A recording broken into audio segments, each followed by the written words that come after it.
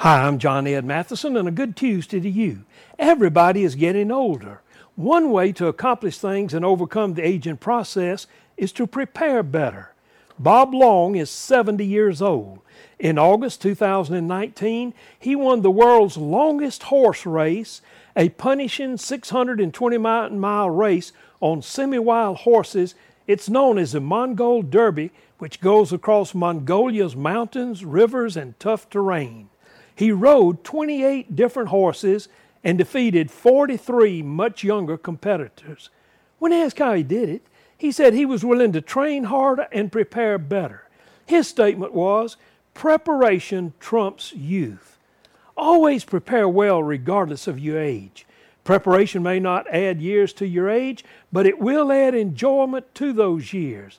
Successes that we're prepared for can pay big dividends in life.